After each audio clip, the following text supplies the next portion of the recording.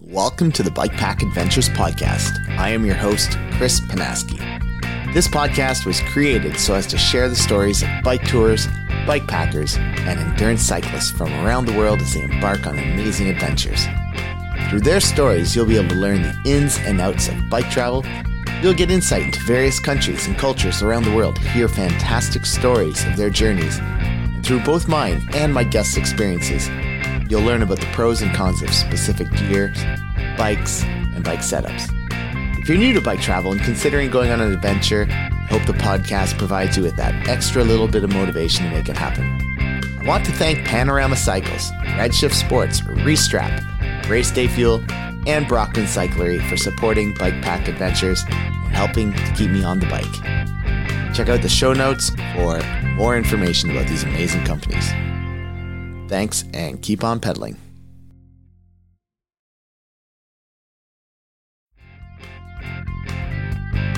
Welcome to the Bike Tour Adventures podcast. I am your host, Chris Panaski. This podcast was created so as to share the stories of bike tours from around the world as they embark on amazing adventures. Through their stories, you'll be able to learn the ins and outs of bike touring. You'll get insight into various cultures and countries around the world. They'll share fantastic stories of their journey, and through mine and my guest experiences, you'll learn about the pros and cons of specific gear, bikes, and bike setups. If you're new to bike touring and considering going on a tour, I hope the podcast provides you with that extra little bit of motivation to make it happen. If you're already a bike tourer, I hope my guest stories allow you to relive some of your own experiences and give you a good laugh or two along the way. In the meantime, enjoy the show. Hey there, everybody. Welcome. Just a few little housekeeping things before rolling on to the episode with Nomad Family by Bicycle. Oh, spring is in the air. I know people are often wondering what is going on with everybody. And so just give you a little lowdown of what's happening here in Canada. Unlike all you listeners in the UK and California and whatnot, Canadian winters are pretty harsh. This year we had over a meter of snow just like in the yard in general. So if I tried to walk across the yard to the neighbors, I was almost up to my hips. So that's just to give you a general idea. We get quite a bit of snow where I am, and I'm so glad it's gone. It melted early this year. This might sound weird, but April 1st is unusual to have so much snow gone and be able to be riding bikes. So yeah, I've been out for a few rides, some gravel riding. That's the goal for this year. Last year was the Cross Canada bikepacking adventure, mostly on pavement, like 99%. This year, it's long distance gravel routes. So keeping it local, keeping it my area, aside from maybe a short holiday out west again or something. But the plan is to just do stuff around Ontario and Quebec for the most part. And that's going to be, lots of gravel. Some kayaking, canoeing, camping trips, that kind of thing, just to get out in nature and kind of forget all about this COVID a bit, because as a teacher, it's pretty draining. Just, everybody's feeling it, including the kids and students at school, and it's just exhausting. So yeah, if you like the podcast, obviously it goes without saying, I really appreciate it if you guys do support me. You can go to Patreon and search Bike Tour Adventures. I've got 3 tiers set up, so $1, $3, $5 a month. And with that, you get, shout out in episodes. You can suggest guests, ask questions. And then I'm in the process of creating some tier specific thank yous, such as stickers and patches and whatnot. So that would be awesome. Really. I'm at the point of the year where I just renewed the IP address. I just renewed the WordPress host. What else? Just renewed the theme for the podcast on the website because I'm not an expert and they keep updating the stuff, so that's good. Coming up in July is the podcast server for all the podcast episodes coming up for renewal. So it just adds up and up and up and up, and it's more and more all the time. So when it all comes at once, you're kind of like, whoa, hit hard. So podcast costs money. Patreon brings money. So if you like it, doesn't have to cost you much, even $1. Much appreciated, guys. And of course, you can also find me on Instagram and keep abreast of all the different adventures I'm doing throughout the summer. And if you can't do that, can't do Patreon, no big deal. Go to iTunes, give it a 5-star, or Spotify, or whatever podcast app you use. I really, really appreciate it. does help the show grow as it builds exposure and gets more people seeing it, listening to it, and ultimately supporting it so I can do bigger and better things with the podcast.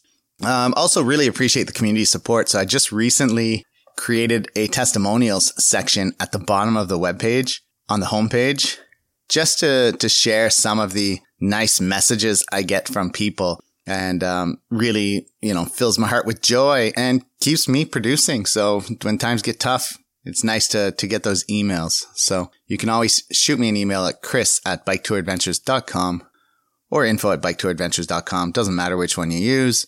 On top of that, I have another idea. If people want to send me voice memos of where they are, where they're touring and stuff, just let me know what's going on. Could be past guests, could be longtime listeners, people that are on an interesting tour and adventure. I will try to select some of these and play them at the start of podcast episodes, just as a nice little way of hearing what other people are up to.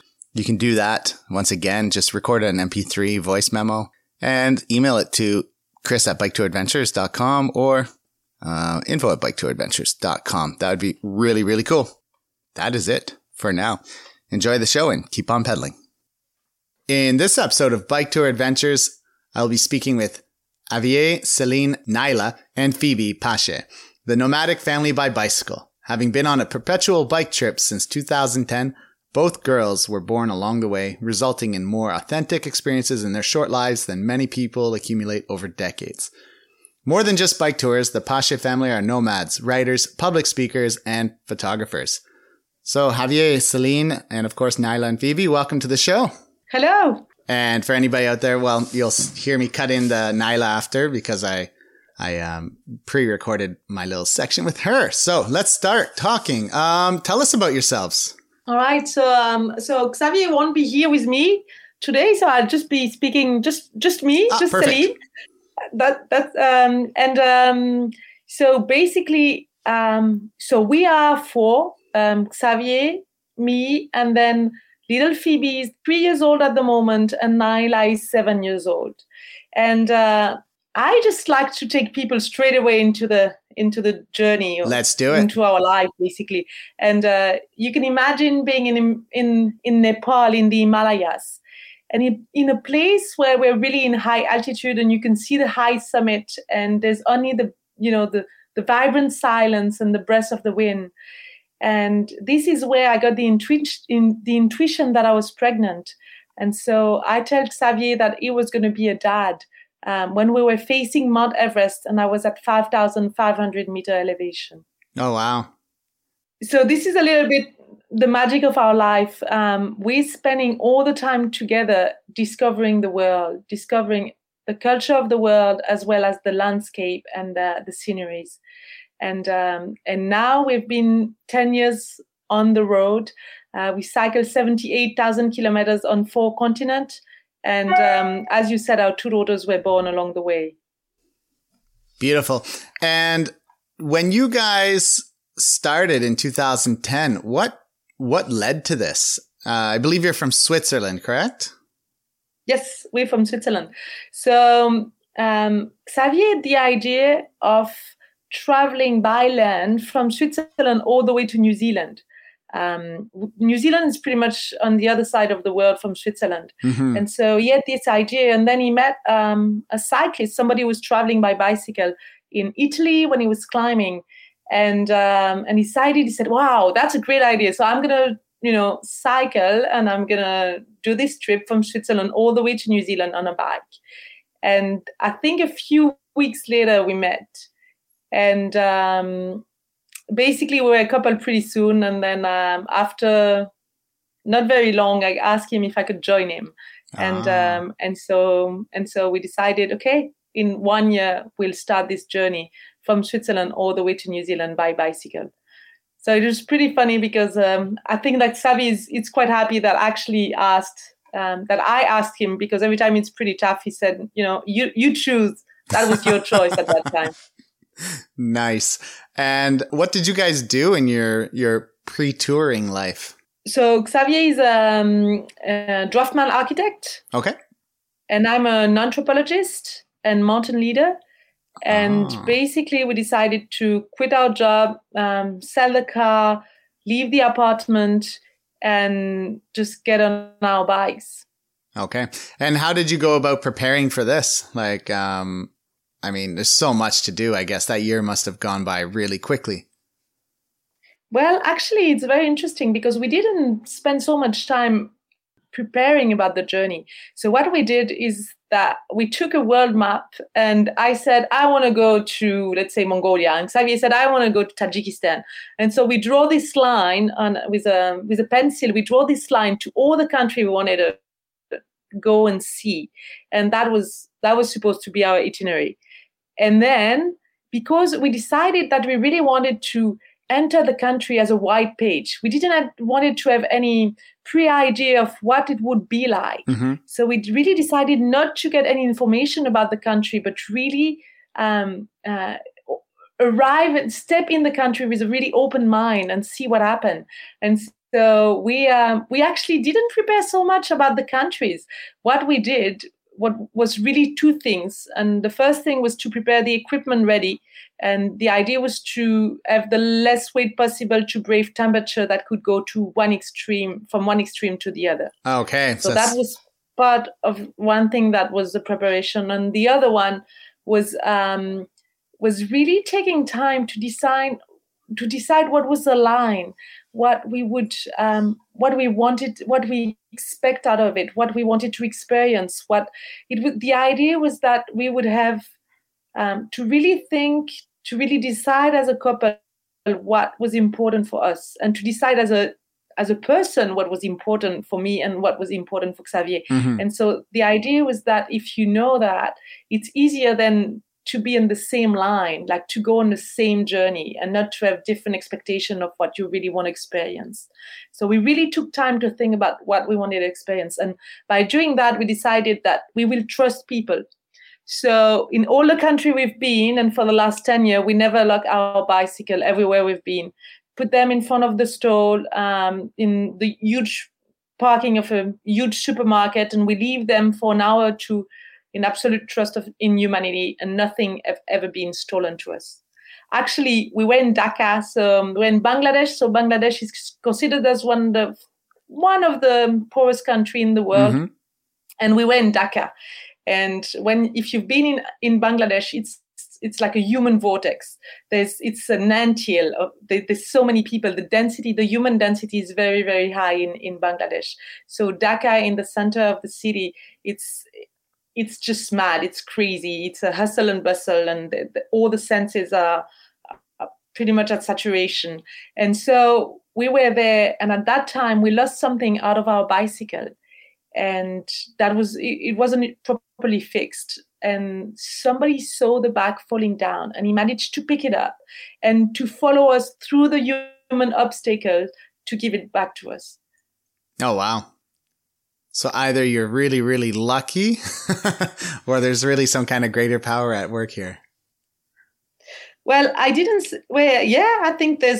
I think that we trust human, and I think you really send to the world what you really receive what you send to the world. At the same time, we don't say that we never listen to our intuition. So if at one time we feel that our intuition tells us that it's not okay, we will listen to that.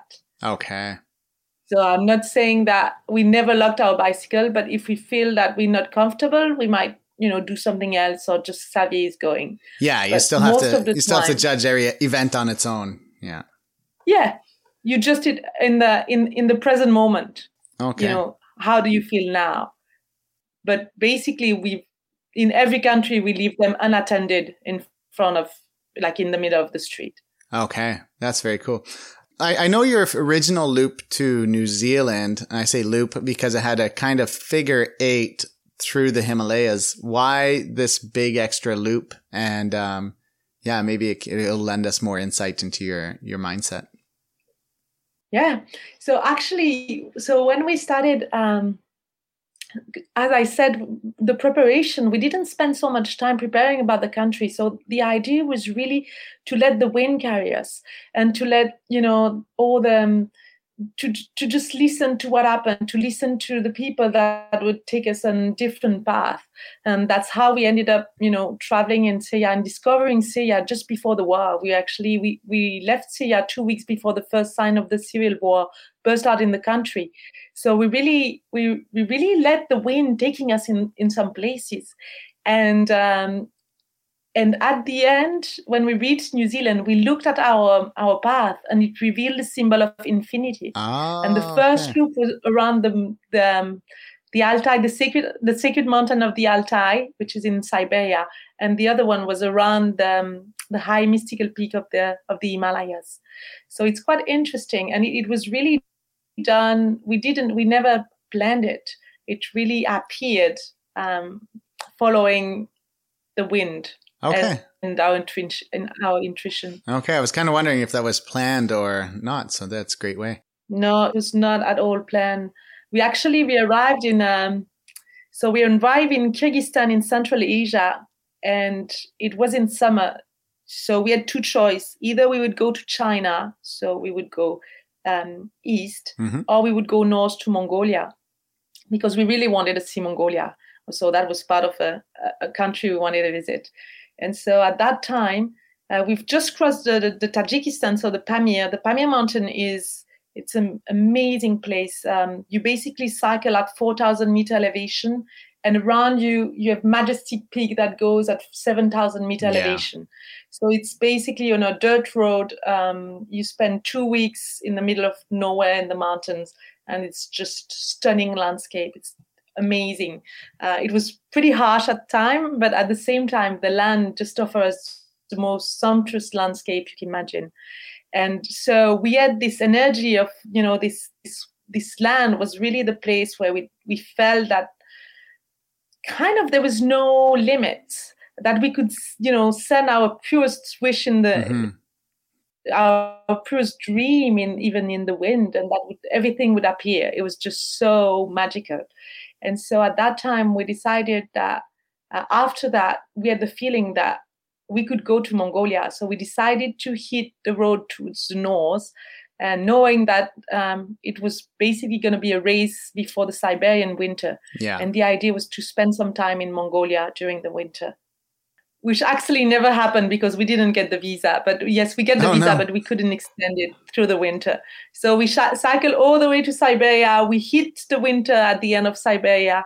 We were cycling by -20. It was pretty intense.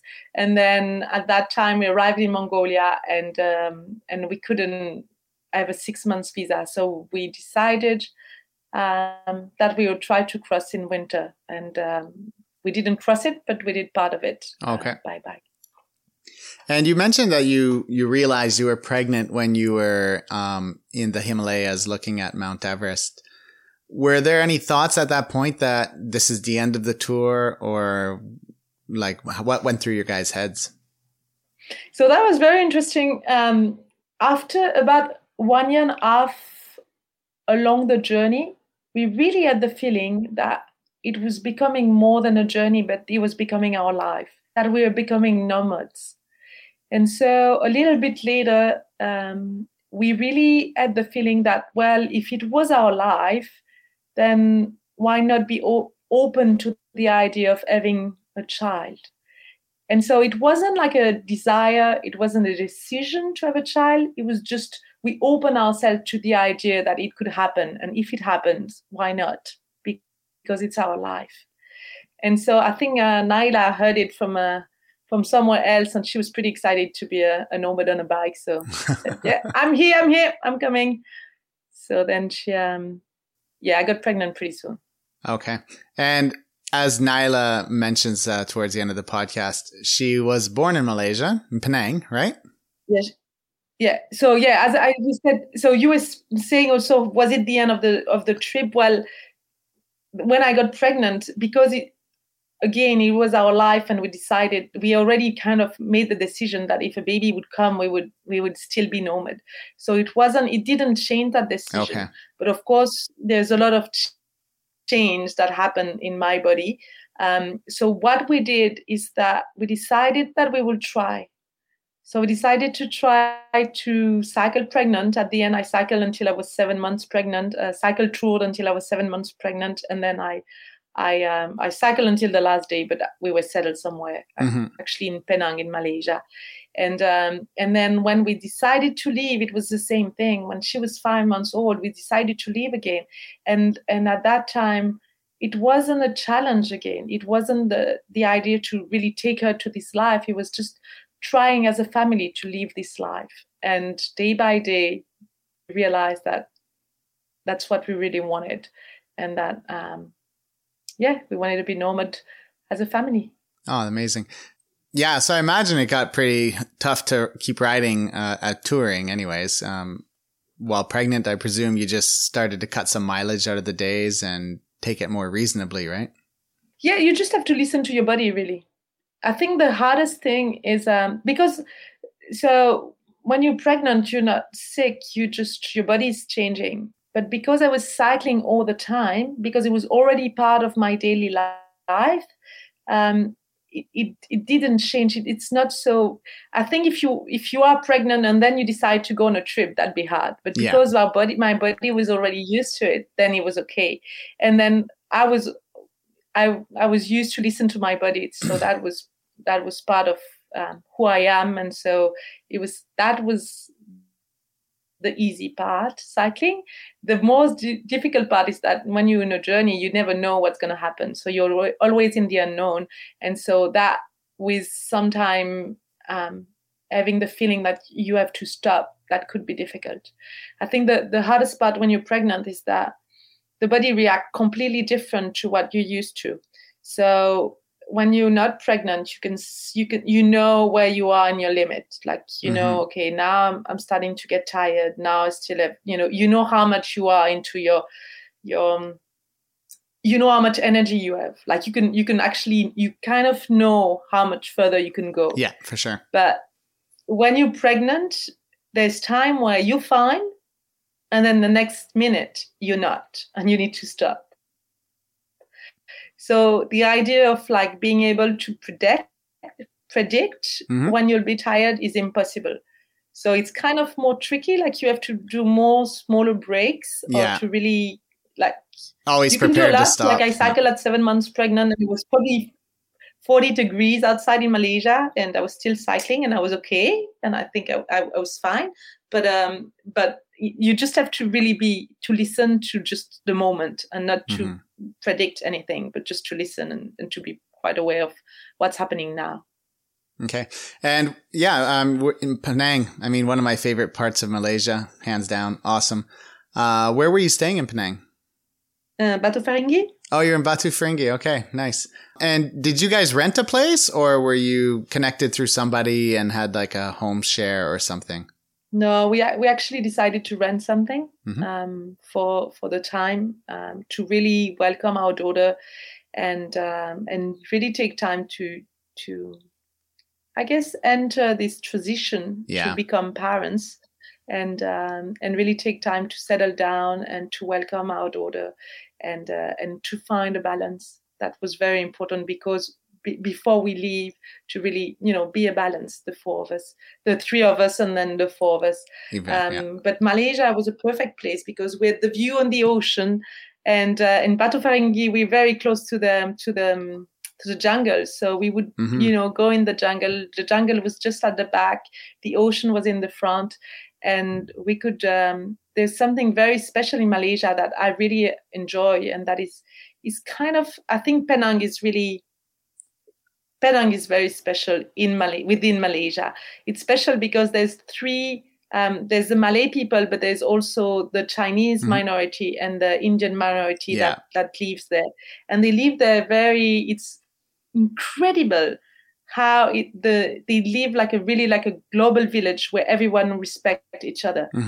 You see a woman that wear the veil that is entering the same place than a Chinese woman with tiny shorts. Yeah, Malaysia is pretty amazing. Like you can see Taoist temple next to churches, next to Hindu temple. Like there's something pretty amazing about it. And it's not perfect. Like people who like when you live there long enough, you know that it's not perfect. Sure. But still, it's incredible how peaceful it is. Like they really make it work. Mm-hmm. So you guys stayed, all in all, how long were you in Malaysia? Like less than a year, I presume? So, well, 2 months before the birth, and then 7 months after. Okay. So 5 months after. So 7 months. And then we actually, so that was, our first daughter was born during the first trip all the way to New Zealand. And after New Zealand, we decided to write a book. So we spent a few months in Malaysia again to write the book. Okay. Before we went back to Switzerland for just 4 months. That was the only time when we went back to Switzerland, and to meet our family, to see our family. And we did some talk and sell our books. The book is called Nomad in the Heart of the Elements. Mm-hmm. And the idea was to take the elements. So there's a 4 element that we know, the air, the fire, the earth, and the land. And Earth and fire. Oh, water. Wind. Yeah.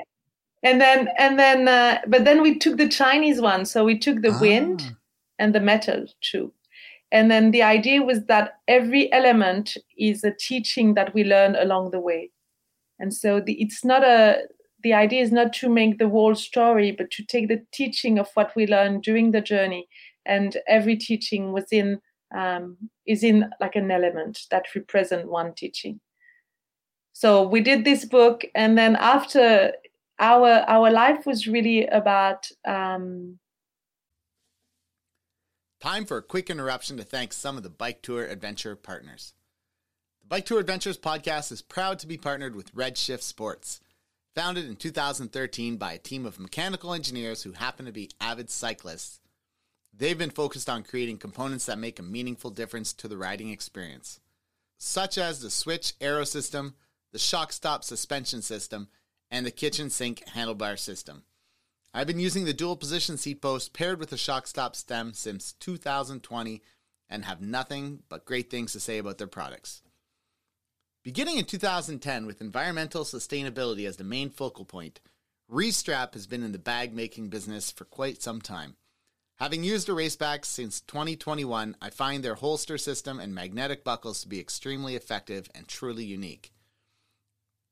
Named after the animals that roamed the Tibetan Plateau, Chiru Endurance Bikes was started by Pierre Arnaud Lemanga in 2009. After noticing a lack of endurance bikes on the market, Pierre used his expertise, know-how, and racing experience to create high-end carbon fiber and titanium bikes for the discerning rider and racer. For discount codes, check out the show notes or go to the Bike Tour Adventures podcast website. Our life was really about we really decided it was about being nomad. And so we wanted to have another project because sometimes when it's really hard, it's nice to go somewhere. Yeah. Even if New Zealand at one time completely disappeared in the picture, that we would go in the opposite direction even sometimes, but it was still a goal somewhere. It was still somewhere that we imagined that would carry all our idea about our life or about our vision of our life, about our nomadic dream. And so having this destination really helped us. So we decided to do another project and to keep the idea of having a project, even if we knew it was going to change anyway. And so we decided to cycle around the great northern horizon of the world. So we started in Hokkaido in northern Japan, and then we cycle a little bit in Japan, and then I was pregnant again. So after opening the world map and looking at a few places that I could give birth, we were actually trying to find a natural. I wanted a natural birth. Okay. So that was one of the things we were looking at when we were looking at places to give birth, with visa, with recognition of the child. So there's quite a lot of things to look at. And at the end, everything once again converted towards Penang in Malaysia. And the funny thing is that when I jumped in the plane from South Korea to go to actually it was from Taiwan to go to Penang in Malaysia, Phoebe flipped in my belly, like went upside down, the head down, just telling me basically I'm ready to be born there. So So both So, kids we were went okay. twice back to I Malaysia. was under the impression that Phoebe was born in Japan, but she was born in Malaysia. Yeah. No, she was born in, she was, she arrived in Japan, but she was born in Malaysia. I got it. Okay. Can I ask, what was it like, just to jump back? I know after your after Nyla was born, what was it like to start touring again and having this young child? How did that change the dynamic? And maybe, I don't know, what kind of things could you share about that? Yeah. So the first thing was that leaving was really, really, really difficult. The first thing is that we had so many questions. There was tons of questions. And we didn't know anyone that had started traveling with a 5-month-old baby. So we had no one to really answer our question. And we really had to let go on all the questions we had. But we also had to let go, you really have to take the minimum. So we had to take the minimum. So you really get down to having very simple thing for your child. And on the same thing, you need to let down of all your questions and all your worries and everything. And so that was pretty intense. And you didn't know, like we had, how do you manage to, take the needs of your baby and breastfeeding and the necessity of the road and the immersion in the new culture and the weather changes and being in the unknown all the time, because we never know where we sleep at night. We never know where we'll pitch our tent. And so we had all of that at the same time. And so it was pretty intense. The first 2 weeks was quite hard, just because there was so much in us that we had to let go on. And it's a little bit what what we experienced during this journey is really to dive into the unknown. Basically, as I said, we never know where we'll camp at night, but we never know what's going to be around the next curve. We never know what's going to happen in the next 10 minutes. And so we're doing that now with 2 children. And so we really learn to trust life. And I think that's one of the message that I want to give during that time of COVID is that everybody now is experiencing a little bit of that, diving into the unknown. We can't, our agenda now is changed. We don't know what's going to happen in the future. And so everybody is a little bit to dive into the unknown, not knowing what's going to happen. But what we found out is that every time we found a place to sleep, every time we could pitch our tent somewhere, and that slowly, we, by trusting life, we realized how we were guided. Like, for example, we crossed the Nullarbor Desert in Australia with Nyla when she was 1.5 years old. So the Nullarbor Desert is a desert of 1,200 kilometers between 2 small towns. You can imagine that if we think about Quebec, that'll be from basically Ottawa all the way to Gaspé. Yeah, it would be. Yep. And there's 7 petrol stations in between. Imagine and that. That's it.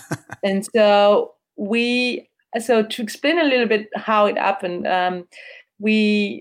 it's a little bit of a long story. We didn't jump into that desert like that. Like it was a long process to really decide, first to cycle in Australia, to reach that place at the beginning of the desert. And then just before that, Xavier actually broke his free wheel. So we were stuck in the middle of nowhere. Finally, we could find a pickup, a ute, as they say in Australia. And then we put everything in the pickup, and it drove us, I think, 2 hours to reach one of the town. And in our mind, we really let go on the idea of cycling across the desert, thinking it was just crazy idea. If something like that would happen, it would be in the middle of nowhere. That it was just insane. But the 2 hours we spent in the car was the most terrible 2 hours we've spent in the whole time in Australia. We were so bored. It was so incredibly boring. Like, we couldn't feel the wind on our skin. We couldn't smell anything. It was just so annoying. So when we reached the town, we said, one thing is sure, we will never drive it.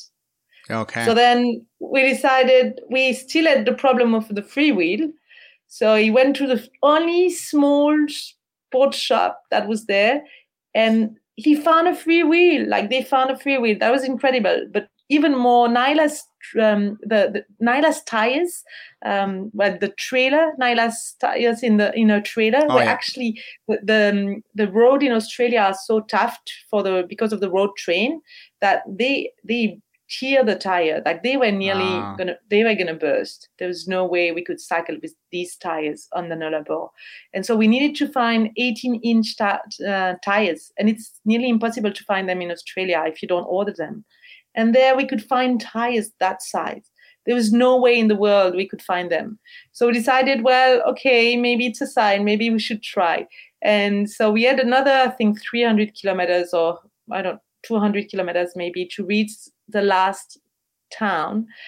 And then we waited until we reached the town and we said, okay, now we can decide, we knew the dominant wind. So we knew we're going to have headwind the whole way, basically. We knew they're going to be, we were not the perfect season. We could have heat waves coming in. Mm-hmm. We knew we had all the information, the factual information about the crossing. Like we knew where we could find water. We knew what it was going to be like. But what we do always when we do a crossing like that is to feel inside us what we feel. Is it right for us to try, or is it not right for us to try? And usually Xavier is doing that, and I'm doing it. And if one of us is saying no, then we just find another solution. But at that time, both of us said, I think it's okay. So what we did is that we had to prepare 2 boxes of food that we asked Karen driver to drop along the way. Mm-hmm. Because you can imagine 1,200 kilometers.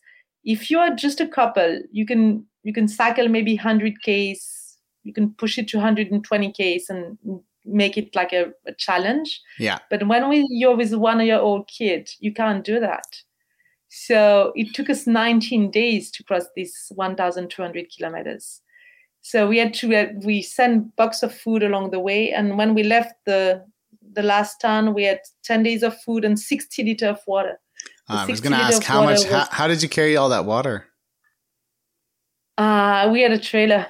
Okay. For the food and the water. So you had the one bike had the baby trailer, and then another bike had a storage trailer. Yeah. Yeah, a trailer with the food and part of the water. Okay, yeah. And you were saying about the daily water everywhere, basically. I was going to ask you, in general, after Nayla came along, how did that change how far you rode in a day? Like what did your distances get cut in half approximately? Okay. Or? Yeah, so with distances, we didn't change so much. Yes, we did, but no, we didn't.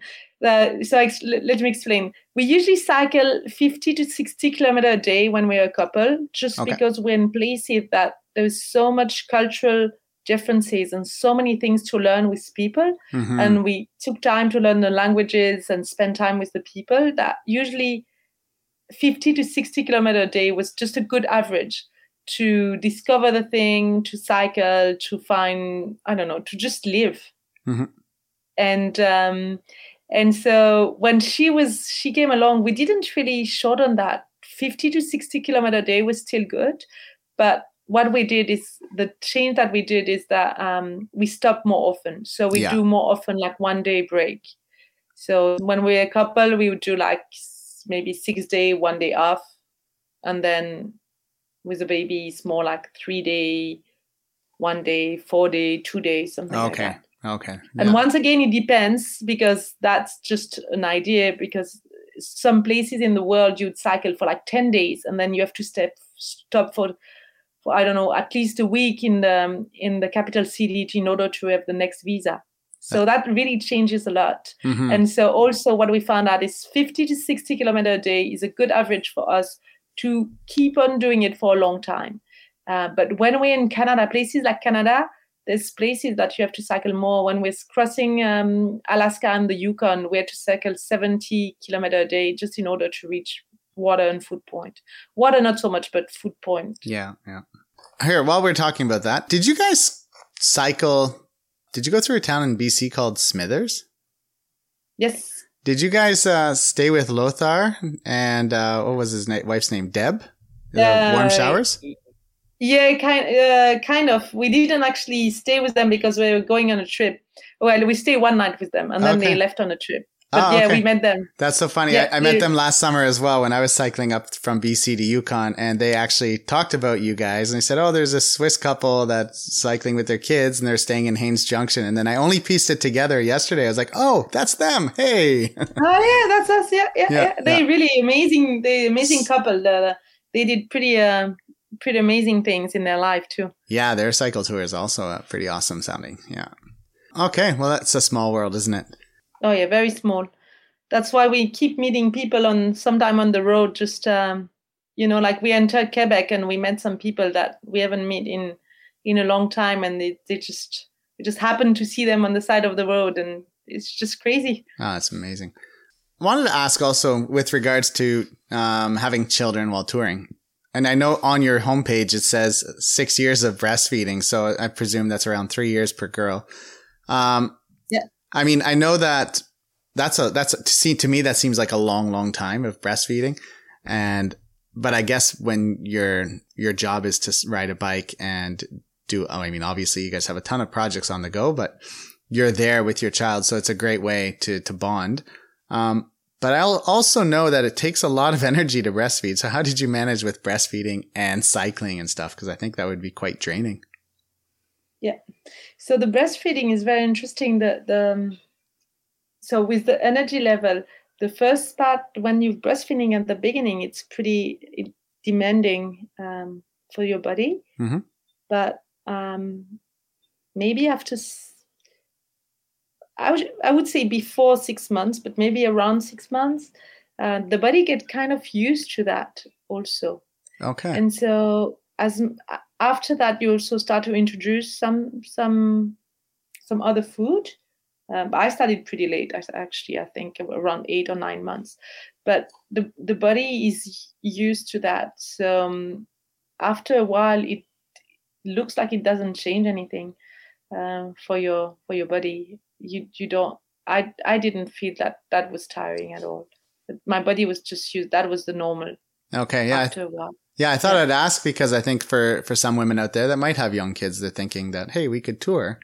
It's doable. But I think the most amazing part is that breastfeeding is much more than giving food.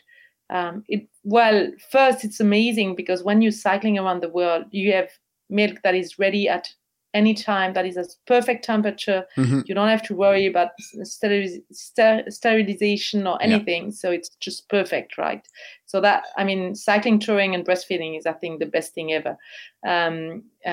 Your child it's just perfect, the perfect food for your child. And it's free. And of course, it is also the perfect food for your child anyway.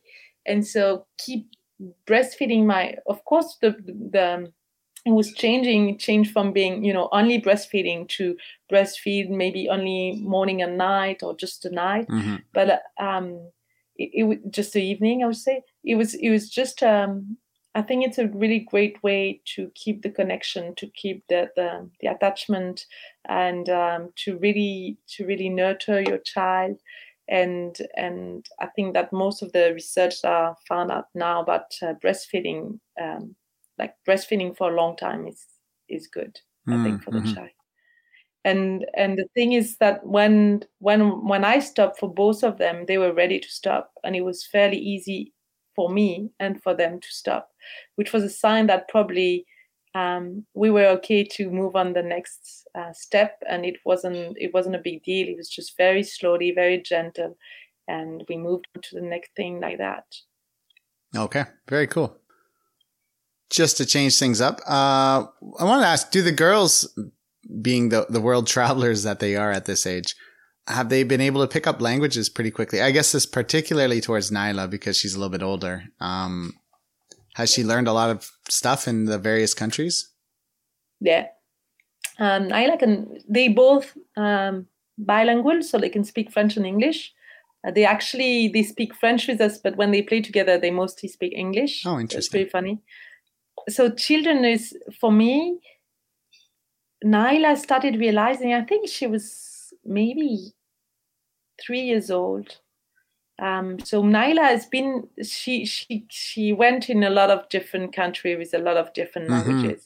So here was really, she had to adjust to many, many different kind of languages. And she would say, like she was perfectly fine she would knew already some words in every country we've been. And even when they 1 year old, they understand what goodbye means in the local languages, and they would wave.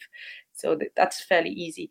But then when she was 3 years old, she one day she decided to play with one of her like a stuffed animal, and she said, this one, she only speaks English. And that's how we started to really speak English together. And because it was cold, it was end of fall, beginning of winter, so we'd spend a lot of time. It was dark, cold. We'd spend a lot of time in the tent. So maybe we spent 2 hours playing in English.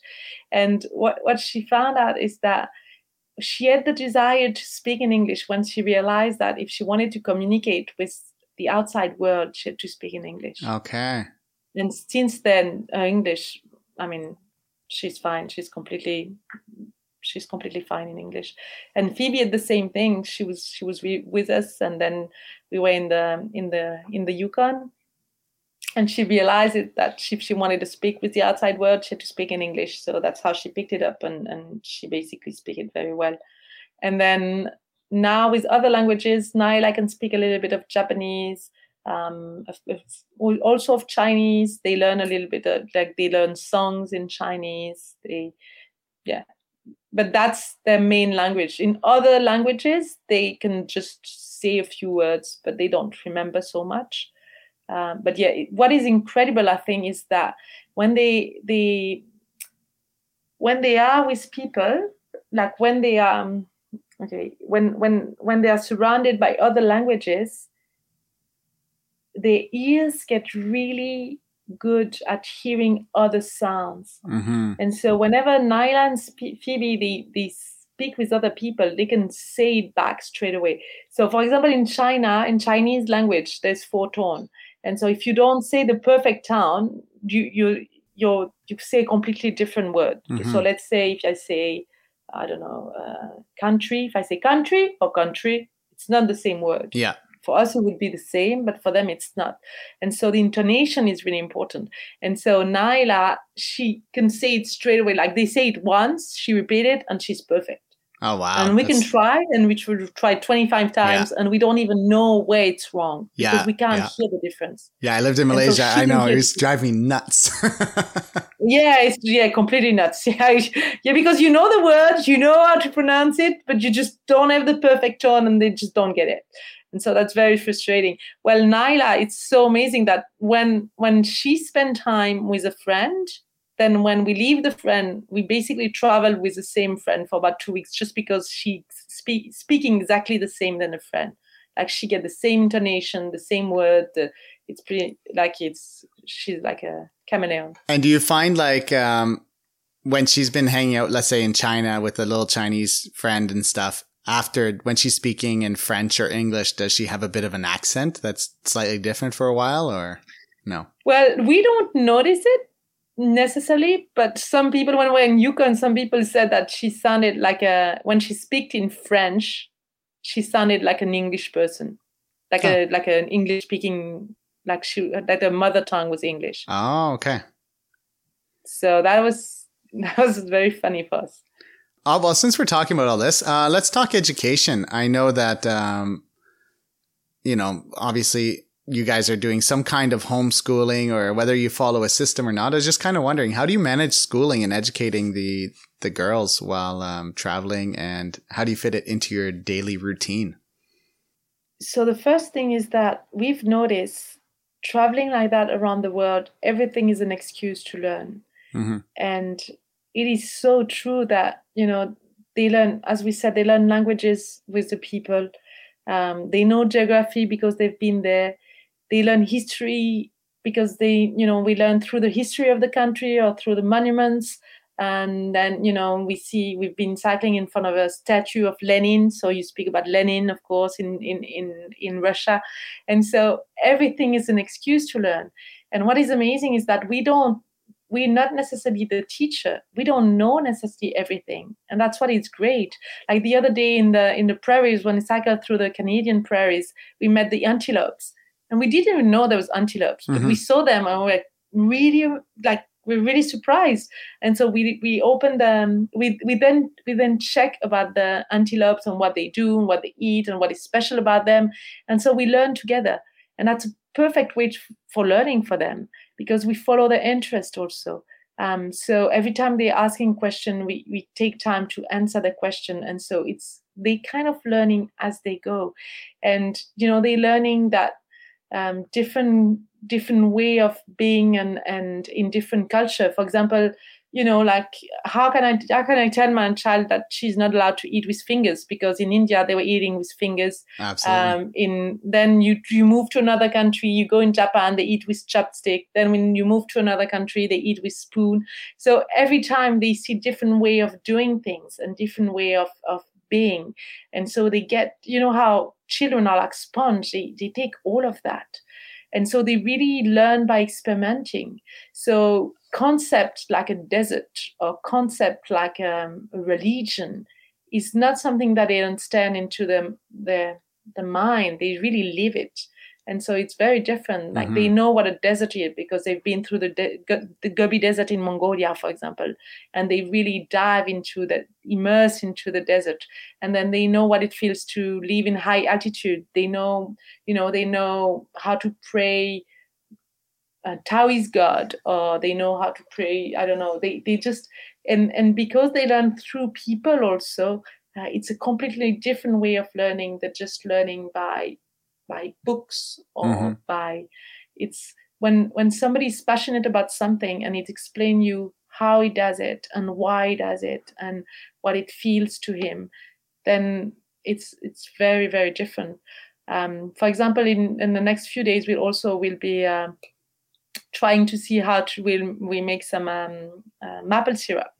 So also that's new. Once again, experiences, and they doing it like they would take the bucket with the and make the syrup. Yeah, get the sap and then boil it. And yeah, that's a really great way to learn, and in a way, the learning experiences are everywhere. But then we also take time to sit down, of course, in front of the tent, and we learn to do things like reading or writing or mathematics. But once again, it's, there's always a purpose behind it. At the moment, she was doing project. So the other day, she wanted to learn about the Great Wall of China. So she did the calligraphy. She learned the calligraphy to write the Great Wall of China. Then she learned the Chinese name. Then she learned how to pronounce it, and then she drew it. And then we wrote some things about the Chinese wall, and then she had to select which information was the most important, and then to rewrite it. And then once everything was done, she would present it to her sister. Can you tell us about the Les Enfants du Monde, or Children of the World project that you guys are working on? I thought that was really interesting. Oh yeah. So along the way, we interview some families, especially some children, and so we've been introducing Sylvia and Rose, for example, in the Yukon, and so in every country, in a lot of countries we've introduced some children about something special that they do that is usually related to the country. So, for example, Canon in Japan was doing some Japanese taiko, so the traditional drum, and so it's a great. So basically, what we do is it's unfortunately only in French at the moment. We're trying to translate it in English. Well, if you go on, if people do go on Google, like Chrome, and you just translate to English, you can right click it. I mean, I do read French, but it's easier to read English. So I just translated it to English, and I was just reading it. Yeah.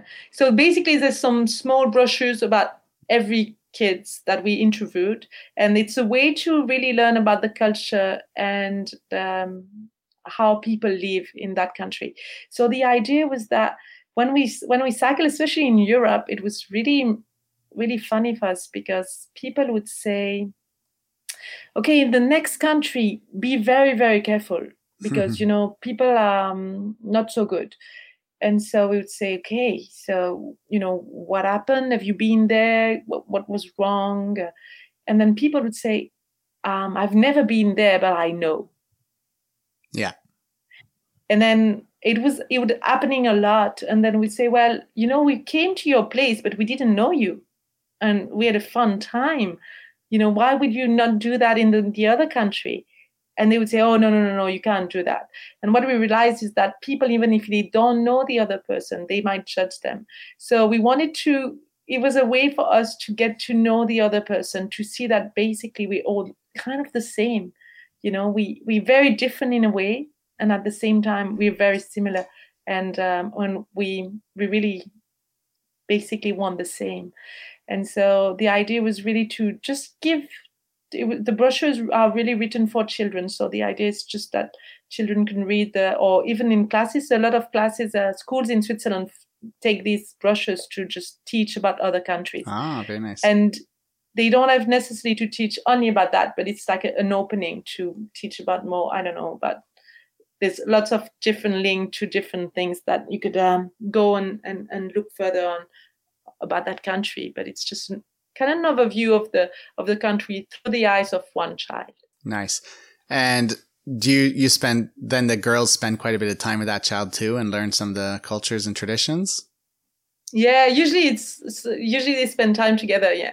Usually it's somebody that we met and that happened to do, that something happened to like, I don't know, that the girls get along or that something happened. And then because we take time to interview them, to see her, to go maybe sometime in the school, to go to see what she's doing. And usually Naila, it was mostly Naila because Phoebe was too small, but it will change soon. But Naila would attend also the things. So she would try to do, she tried to do some Apkido. She tried to do some, as I said, Taiko. So she would try to do also the things that the children were doing. Okay. And so it's most of the time it's at the end of the interview, we are friends because we stayed a few days to a week or even more sometimes together. So on that note, how do you plan how long to stay in each place, or how often do you take breaks and how long are they? No, we never plan that. We don't know. No, just the wind, right? Yeah, exactly. We one of the biggest thing is the visa. So in some places you can have, South Korea is a small country. If you have 3 months visa, China, we crossed one time the 6,000 kilometer between Shanghai to Central Asia within 3 months, 2 months and a half actually. So you don't the visa thing it's very, for us it can be two things. One thing can be very frustrating because sometimes it's complex. It's we don't really know where to find the information, what is the right information, and how much you'll get how much visa you'd get, how many days you'll get. But at the same time, we decided not to get frustrated about it because we couldn't change any of it. So we decided to take it as something very different. It was just, for us, it just to give us different rhythm, different pace. So in some country where we have lots of time and a small country, we can take time to really go in small places and to really discover or spend, if we need more time to rest. And in other places, we know that we're going to have to cross and to go pretty fast. Okay. And then there's like Canada, a medium-sized country. And you guys have been here for a while now, right? Yeah. When did you guys arrive in Canada? I think July 2019. Okay. And how did you stay so long in Canada? Because I think that's quite a while. So because we're very friendly. So when we arrive at the border in the Yukon, we went in the land border between Alaska and the Yukon, and we just asked if we could stay. It was, I don't remember, beginning of mid-June maybe, or July, something like that. Mm-hmm. And so when we arrived, we told them, well, we wanted to cycle across Canada, but Canada is a long way. Mm-hmm. And so we won't have time to cycle it before the winter. So is it possible to have the end of the summer or the winter and then another summer to cross Canada? And so they said yes. So we could stay until September 2020. And then because of COVID, for once it's positive. We could ask a prolongation of our visa, an extension of our visa, which we did. And we're still waiting for the answer. And as we wait, we're allowed to stay in Canada. So that's how we ended up staying longer. Okay. But, we don't know when we'll have the answer. We're just waiting for the answer. Okay. Interesting. So in Lac Saint-Jean, I think in Haines Junction, you guys were house sitting, or did you rent up there? I believe I heard you were house sitting. We were actually, there was a hostel there. Mm-hmm. So we were kind of house sitting the hostel and just giving a hand. Mm-hmm. So if you needed some help, we can give a hand to the hostel. The person went away for the winter, and so we would stay in the hostel. And there was a few people coming. It's not very busy during the winter. Yeah. Oh, you guys got very fortunate then. Yeah. So we were very, very. It was very. We really believe that there's synchronicities along the way, and that in a way we kind of guided to go in some places. And so that day when we arrived, we've just cycled maybe 5,000 kilometers between Alaska and the Yukon, and we arrived in one of the only time we could reach a campground. And we arrived in the campground, and there was a bear there. There's a mommy bear with a cub, and it was not possible to stay. So somebody said, "Oh, you should go back a little bit and go to Haines Junction, and there's a guest house there, and you can pitch your tent on one of the platforms." And so we would never stop there otherwise, probably. And we arrived there, and that's how we ended up staying for 7 months in the Yukon. Fantastic. And it's so beautiful. It's just like, I wanted to go this summer with my wife, and I'm like, it's just not going to work out this year, but man, is it something else. Yeah. And so Haines Junction is a small community, 160 kilometers from Whitehorse. So it's a very small community, but it's at the foot of the Kluane Mountains. So the Kluane Mountains is it's a huge national park where Mount Logan, the highest peak of Canada, stands. Yeah. It's about 6,000 meter elevation. And so I think that the 6,000 meter elevation is about the dimension of everything that is up there. There's the biggest non-polar ice field there. And when you're there, everything is just gigantic and wide. So it's a very, very powerful place. Yeah. And I think actually, I was going to say, I think 8 of the 10 highest peaks in North America are there as well. Something like that. Yeah. My previous guest, Fedor, he went to Haines Junction, and maybe you even met him because I think he stayed in a guest house when he went there. So he was cycling last summer with me.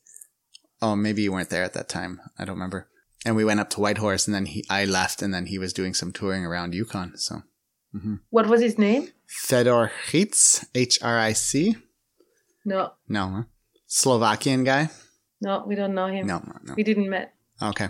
So, on average, how much time do you spend camping versus other means of accommodation? So most of the time we camp. We camp a lot. It's difficult to say like that, but we're camping most of the time.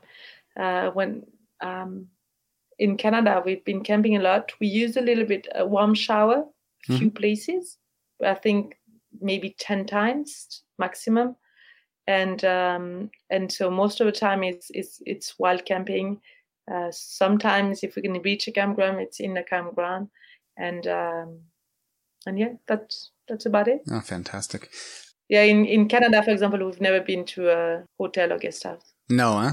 No. And in Lac Saint-Jean, you guys are renting or house sitting? In Lac Saint-Jean, we're renting, yeah. You're renting. It was So we usually in Canada and Quebec, there's quite a lot of places that you can homestead for the winter. But at the moment with the pandemic, everybody is staying in Canada and not going to the US, of course. And of course, also everybody that is living in the town, in the cities, want to get out of the cities. So it was pretty difficult to find something. We're actually quite happy to have found something in Quebec. When we arrived in Montreal, we opened the world map and really opened every door we could and said, well, we kind of said to the universe, just show us where we're supposed to go, because at the moment we don't really know what is the right solution for us. And we ended up here, and it's just perfect. We have the frozen lake just out our doorstep, and that's our huge playground for the winter. And I'm sure the girls are having so much fun. Oh yeah, Naila actually slept. She did some winter camping by -20 the other day, so she was pretty excited about that. Nice. So are you guys, I know now winter's nearly over for Canada. I think the next 2 weeks are going to have an amazing amount of melting snow because it's going to be incredibly warm. Are you guys planning to keep cycling east? Yeah, that's the idea at the moment. We don't really know if the Atlantic bubble is going to open or not. So we'll see how it goes. But the idea is to cycle east and then probably go to Iceland and then Northern Europe. Okay. But we don't really know how long we can, we don't know how long we can really stay in Canada. We don't know if the Atlantic bubble is going to open. So there's a lot of course, as you know, there's a lot of unknown. Yeah. Plus the pandemic. Can we talk of money? How do you guys afford to do this? I mean, I do understand that bike touring people can keep it pretty frugal and on the low cost budget, but 10 years is a long time. So how do you manage it? Yeah. 10 years is a long time. Basically, when we left, we managed to find a newspaper that allowed to publish some articles. So we're writing some article for Swiss newspaper that we get paid monthly, and then that just cover part of our expenses. And then we wrote our book, Nomad in the Heart of the Elements. We wrote it in French and English, and then we do some talks along the way, and a few other articles. Xavier did some photo exhibition, and here and there. That's okay, just to keep living. Oh, very, very, very cool. All right. Yeah, I think it's just a matter of finding a way to use your experiences to make a little bit of money along the way is quite necessary. And I think you're sponsored by Montbell, I believe, right? Since I see a lot of Montbell in your pictures. Yeah, after 5 years on the road, we had a few partnership. So basically, Xavier is taking some pictures for the company. And then we get some, we get sponsored, we get some mostly equipment. Yeah. But yeah, we have a few partnership with a few different brands. Okay. And can't complain. Montbell's fantastic. For people that don't know, they're a Japanese brand. They're kind of like Mountain Equipment Co-op of Japan, and really, really good quality stuff and very affordable. So I'm a big fan. Yeah, especially in Japan, it's pretty amazing. But the quality is it's high quality. Yeah. My sleeping bag is a Montbell sleeping bag, actually. Yeah. Yeah. Okay. Yeah. Is there anything else you'd like to share? I've kind of run through my gamut of questions, and I thought maybe there's some things you want to share that I've kind of missed. So now we're still cycling around the Great Northern Horizon. So as you understand, we went in northern Japan, then we cycled in Siberia, Mongolia, through China, north to south, sorry. Then we went to Alaska, we're cycling across Canada, and as I said, the idea is to cycle eastern part of Canada and then go to Iceland and Northern Europe. So that's the main idea, the main project. I think, as you understand, we don't really have an end to that. It's really become our life. We're becoming nomads. But at the same time, what we learn with all these years of experience, just diving in the unknown, is that we don't know what's going to happen in the future. And so for us, it's still every day a choice. We choose to be nomad. And we know that if one of us at one point is not in balance anymore, if somebody really needs something else, and it can be one of the girls too, that really start expressing that they need something else, then we'll just find another way and just create another life and do something else. That's beautiful. So that's the idea for the future.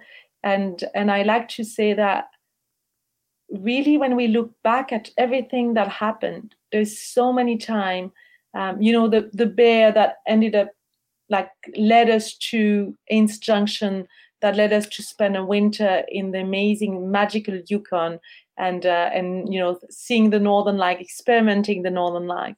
And then we've been one time in Australia. I was saying we cycled across the Nullarbor Desert, but then the only day when we just went out of the Nullarbor Desert, there was a huge heat wave that hit us, and it was plus 53 degrees. And that day we could reach the ocean. There was, the timing was amazing. And we could actually swim in the ocean that day when the heat wave hit us and it was plus 53 degrees. And so when we look back, there's so many times where things were just at the perfect timing. It was just nearly impossible that it happened. And so we really have the feeling that we're guided. As I said, we follow the wind, but I think we really do follow the wind and we're really guided. And so I think that whatever you do, really listen to your intuition, listen to, what feels inside you, because really there's no limit to the life you can imagine, even as a family. So I like to say, really breathe in the power of the earth to really live the magic of your life and manifest it in the world. Fantastic. And where can people find more stuff about you guys if they want to follow or search for your books or anything like that? Oh, yeah. So you can find us on our website. It's www.ylia.ch. So ylia.ch. It's called ilia.ch.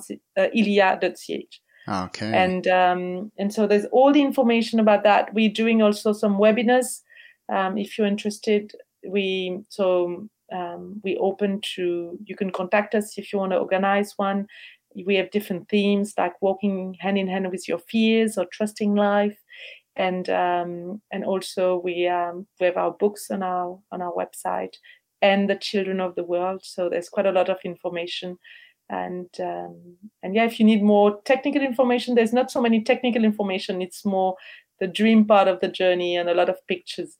But if you need more technical information, you can always send us an email. Yeah, we didn't talk about bikes or anything at all, which is interesting. But I really enjoyed our talk today. I think it was from a very different perspective, and it was just a beautiful thing. So thank you so much, Céline. Thank you. Thank you very much. And of course, to the rest of the family, just following this conversation here with Céline and I, there's a few questions, Q&A with Nyla, and hope you guys enjoy. Hi. Hi, Corinne. Is this Nyla? Yes. How old are you, Nyla? 7. 7 years old. Okay. And do you like riding your bike? Yes. Yeah? What do you carry in your bags? I was just wondering. I saw your pictures. I was carrying some sleeping bag and my toys. Your toys? Oh, that's good. Does it ever get boring when you're riding your bike? No. No? Wow, okay. Can I ask you, who's a better storyteller, Mom or Dad? Who's better? Mom. Mommy's a better storyteller? Nice. Mm-hmm. What do you like to do for fun? I like to play in the nature. Ooh, playing in nature? And do you like summer nature or winter nature? Both. Both. Okay. And I think I heard that you're a pretty good dancer, or I read that. Mm-hmm. Do you like dancing? Yes. Yes. Okay. Do you have a favorite country that you like the most so far?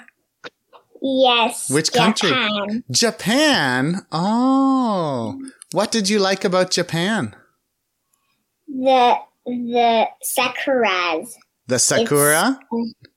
Yeah. Ah. What is it? It's the Cherry tree. the cherry tree. Yeah, the cherry blossoms. Ah, and Yes. did you go to the sakura in Kyoto or a different city? Yeah, in Kyoto. In Kyoto. It's so beautiful with all the beautiful temples, right? Yes. Yeah. What country has the best food, Nayla? The what? The yummiest food. Malaysia. I agree with you, Nayla. You know why? Because I lived in Malaysia for 7 years and I miss their food so much. Very yummy. Yeah, it's really yummy. You Yeah. can see. I was born there also. You were born there. We were going to talk about that. Yeah, you were born in Penang, right? Yeah. I love Penang. What a beautiful little island. Mhm. Oh, can I ask you, what kind of animals have you seen, Nayla? I seen bears, Wow. whales, and also lynx, kangaroos, camels, and Many animals. And I heard, and I think I read that you got to pet the lynx when it was sleeping. Yeah. Was that cool? Yes, it was cool. All right. Well, thank you. Is it Nayla or Nyla? Nyla. Nyla. I'm sorry for calling you Nayla. Thank you so much, Nyla. Thank you. Au revoir. Bye. Bye-bye. Au revoir. All right. That was so fun. Thank you. That's not so easy. They're a little bit shy sometimes. Yeah, no doubt. I'm a teacher, actually, so. So yeah, so you know how to get them speaking. That was pretty good. Hey everyone, before we end this podcast, I'd like to tell you about some of Bike Tour Adventure's other amazing partners. I'm very proud to be supported by Brockton Cyclery, a Toronto-based bike shop dedicated to bike touring and bikepacking. Carrying many of the top bike touring and bikepacking brands, I can honestly say that they have helped me to build the most durable and fast bikepacking bike possible. We're also supported by Race Day Fuel. Their mission is to ensure that you consume the very best and appropriate food and beverage for the task at hand. Working with top brands such as Scratch, Noon, and Untapped, they have all your nutrition needs taken care of. For discount codes, check out the show notes or go to the Bike Tour Adventures website. I just want to thank once again Celine, Javier, Nyla, and Phoebe for being on the show, or well, I should say Celine for being on the show and Nyla. And I really appreciate the family taking the time to share their plethora of experiences and information about traveling as a family unit. I think it's very different than most people could even imagine. So I think it's a fantastic episode to help build that motivation for people that might consider something or that type of adventure. I know I would love to do something like that, if not 10 years maybe, but even for a year as a family unit, I think it would be really, really cool. So that is the end of episode 49. And next episode, episode 50, I have some massive news for you listeners out there. So stay tuned and we'll be talking real soon. Thanks and keep on pedaling. I want to end the show by thanking all my listeners once again for the emails and comments I regularly receive from you. It really helps motivate me and keep me going with this project and to continue sharing people's amazing stories. If you have questions or comments, you can email me at bike@bikepackadventures.ca or go to bikepackadventures.ca and shoot me a message through the contact form. You can also check out the webpage for past podcast episodes, bikepacking routes throughout Canada, blog posts, videos, and touring tips. Lastly, I'd like to once again thank all the individuals and companies that are supporting the podcast. If you are enjoying the show and like what I'm doing, you can become one of my show supporters by going to patreon.com/bikepackadventures. And for just a few dollars a month, you can help keep this show going. You can also help out by sending a one-time donation through PayPal. This money all goes back into the podcast to help me to cover the costs associated with running the show, buy new equipment when necessary, and produce the high quality content that you've become accustomed to. Much appreciated, and keep on pedaling.